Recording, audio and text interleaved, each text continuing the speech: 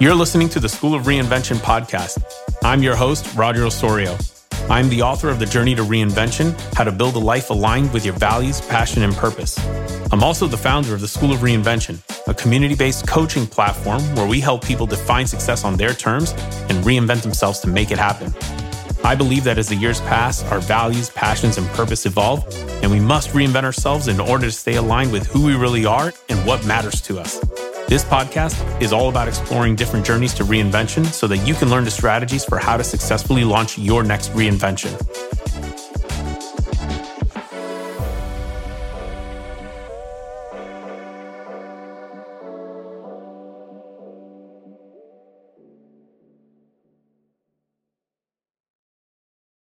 Hi, friends. Welcome to the School of Reinvention podcast. I am your host, Roger Osorio. I am an author, podcast host, and reinvention coach. I help people launch their ideas into businesses, passion projects, or nonprofits. So in this episode, what I want to talk about is going from zero to step one in your goals. And I'm going to start things off by sharing a quick story about how it took me 10 years to finally bring my first book to life. That is, getting it published. So back in 2012, I had an idea for a math book that I wanted to write. So it was meant to be a book that would take complicated, or what seemed to be complicated math concepts, and present them in real, everyday, applicable terms. A lot of this was based on the way I was tutoring people, where I would take the complex way it was presented in their math book, and then I would just break it down into like just normal, real terms.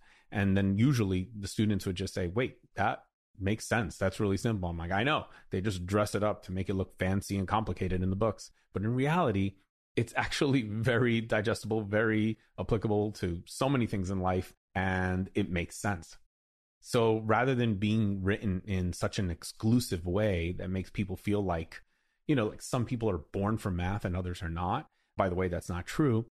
I wanted to make this book, put it in real terms, because I wanted the book to be able to explain math in a useful and practical way in a very everyday setting. So in my mind, I thought about, okay, what do I need in order to bring this book to life? And I thought, I need to completely read and analyze 2 to 3 existing algebra textbooks. And by the way, I decided to start with the first book being an algebra book. I was tutoring a lot of algebra students, so I thought it made sense. And this book, so I figured I have to see what existing textbooks are doing, which I more or less knew because I was starting to teach more and tutor more.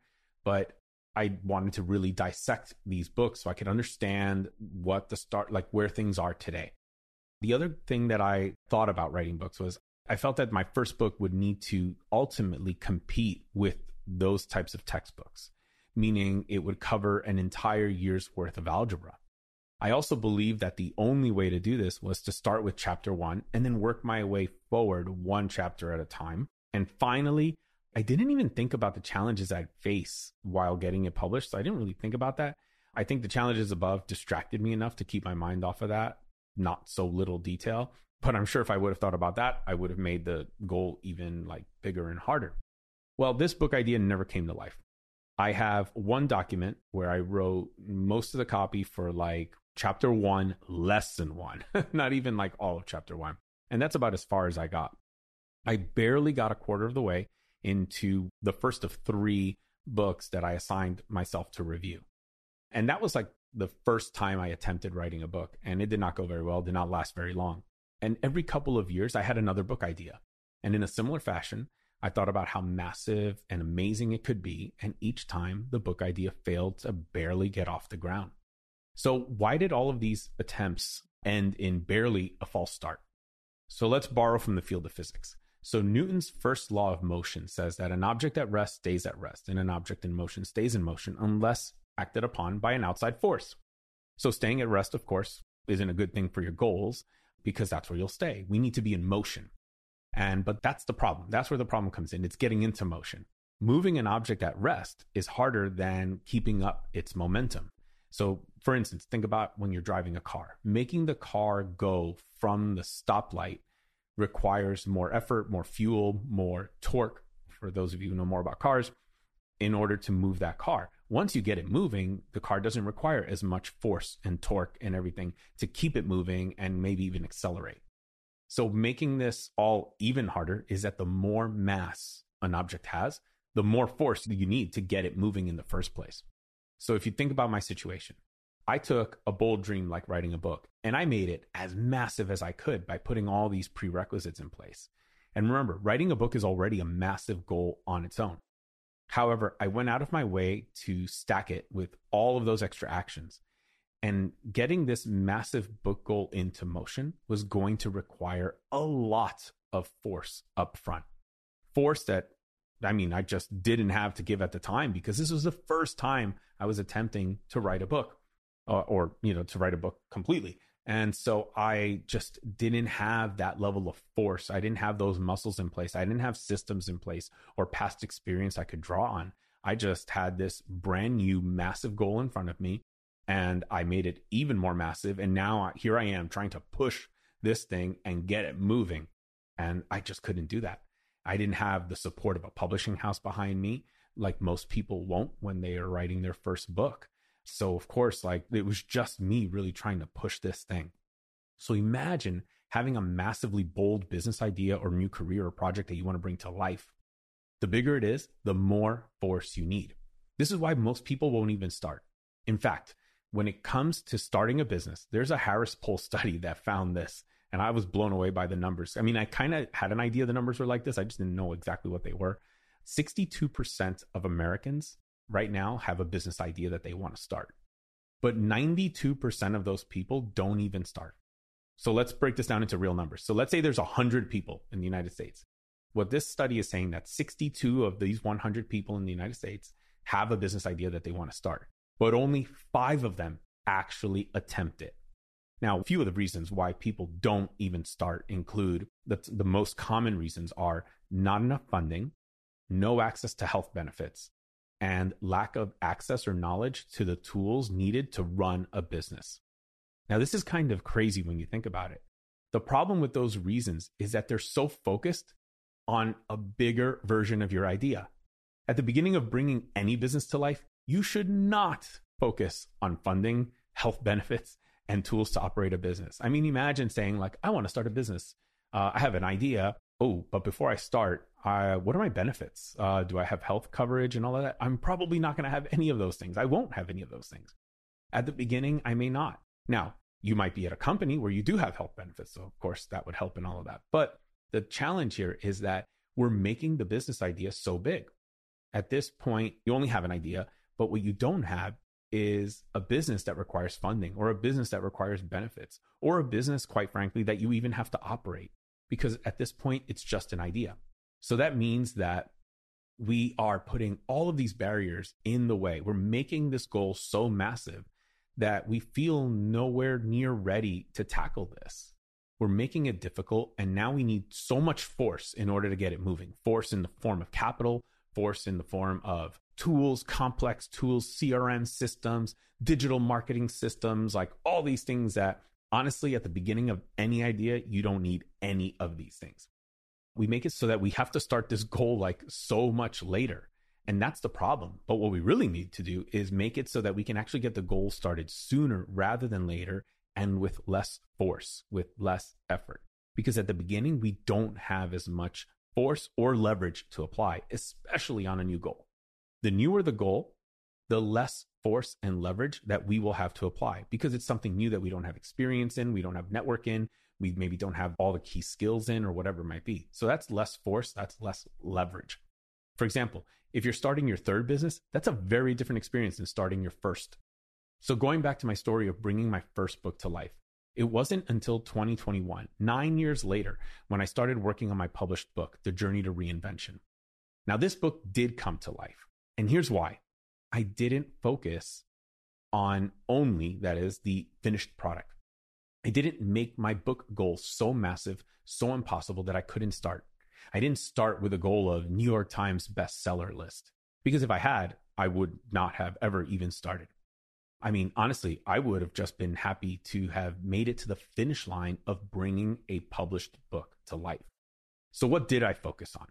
Well, I was fortunate to be part of a cohort-based program for first-time authors. And this program broke down this massive book goal into smaller pieces that I could engage with and address sooner rather than later. So some of those smaller goals or smaller activities were interviewing people who might have a perspective or a story on reinvention. And to make that even easier, starting with the people I know and then expanding to people I don't know. Another activity was snippet writing. So this means as you run into inspiration for book content, maybe there's something you see or something you come across, like an interesting article, capture that article and, capture the link or a picture of the thing that inspired you and just jot down like a quick paragraph in your phone's like notepad app and write down like what inspired you about this and how it applies to your book. That's it. A paragraph, maybe just a couple of sentences. The other thing that I did was I actually scraped all of my old blog articles that I had written. Some were focused on reinvention. And so I looked for the ones that I thought could fit and support my book's mission. And then I just kind of collected those. That was a really easy activity.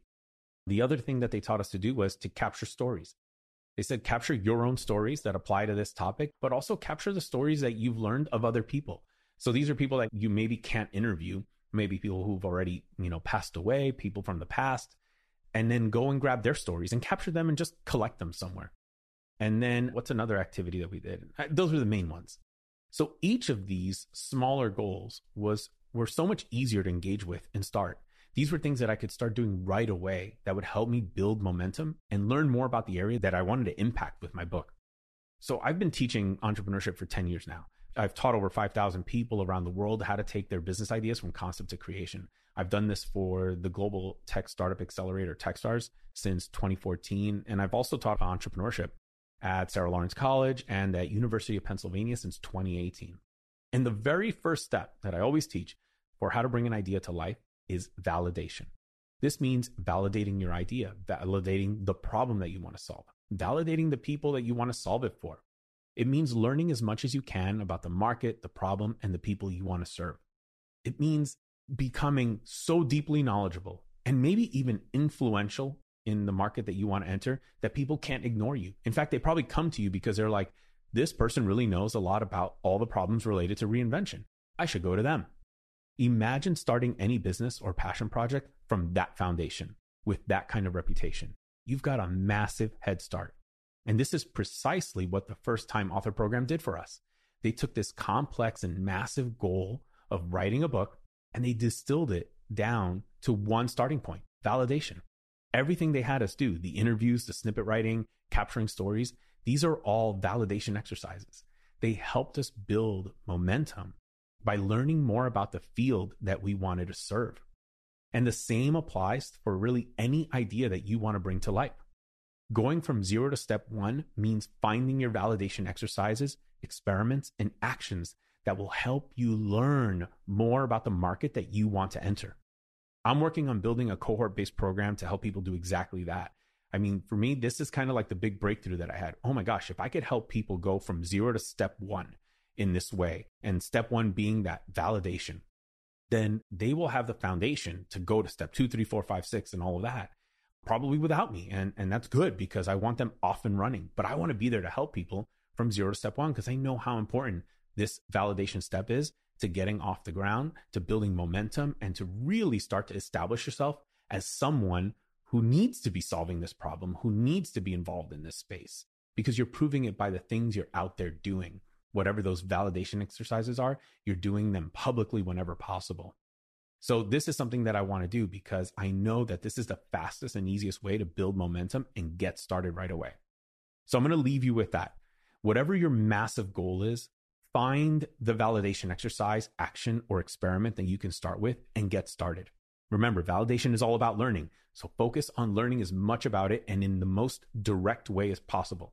Interviewing is the most effective way to do this. And if you need help, reach out. This is something I love talking about. I love helping people with. You can find me on LinkedIn, on Instagram, where I share content related to this, or go to my website, and you can sign up to do a coaching intro, or just reach out on any of the platforms, wherever, you'll be able to find me pretty easily. So get to work, get to learning, and start launching your ideas. Thanks a lot, and make your day great.